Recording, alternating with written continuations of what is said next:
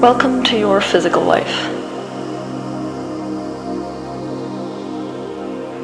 Even though you don't remember it, before you came here, you had specific intentions for what you wanted to experience in this life.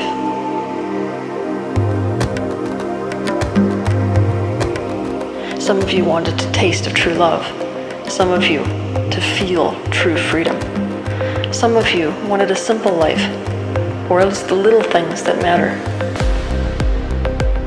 You chose the perfect family and the perfect initial experience for this intention you set for this life. You knew all the potentials that would come from choosing those parents, that neighborhood, that culture, that place and that time. When you saw that perfect potential, you took it.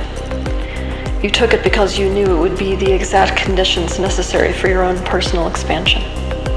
And there is no difference between your personal expansion and the universe's expansion. When you expand, the universe expands. When you learn, the universe learns. Every perspective that is held by any being is adding to the expansion of source consciousness. It doesn't matter whether that perspective is coming from a bird, a dog, a plant, a neighbor, a friend, an enemy. It is all adding to this universal picture, which is Source trying to see itself. Universal consciousness, which your soul is a part of, designed this reality as a kind of computer program. This program adheres to certain rules like gravity, the speed of light, and sound. But the ultimate rule of this universe is called the law of mirroring. This rule means that life on Earth is experienced as a kind of mirror hologram, where everything that is within you reflects in your external life. This means you can manifest anything you like, whether it's a car, money, a lover, a state of health, a state of peace, by first experiencing it in your internal world, in your thoughts and your emotions. This knowledge about the way that the universe really works is the key to living the life that you've always wanted. The truth is, you're not powerless.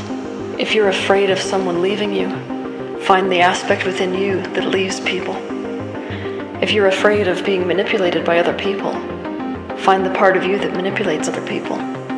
If you're afraid of terrorism, find the terrorist in you. Your compassionate attention will allow a transformation to take place, the very transformation that we have been waiting for centuries. This will be an end to loss. This will be an end to manipulation. This will be an end to terrorism.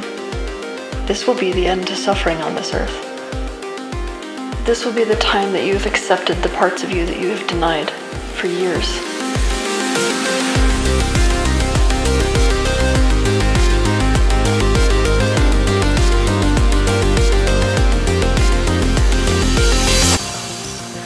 I hope that this message was able to remind you of what you already knew, but simply have forgotten.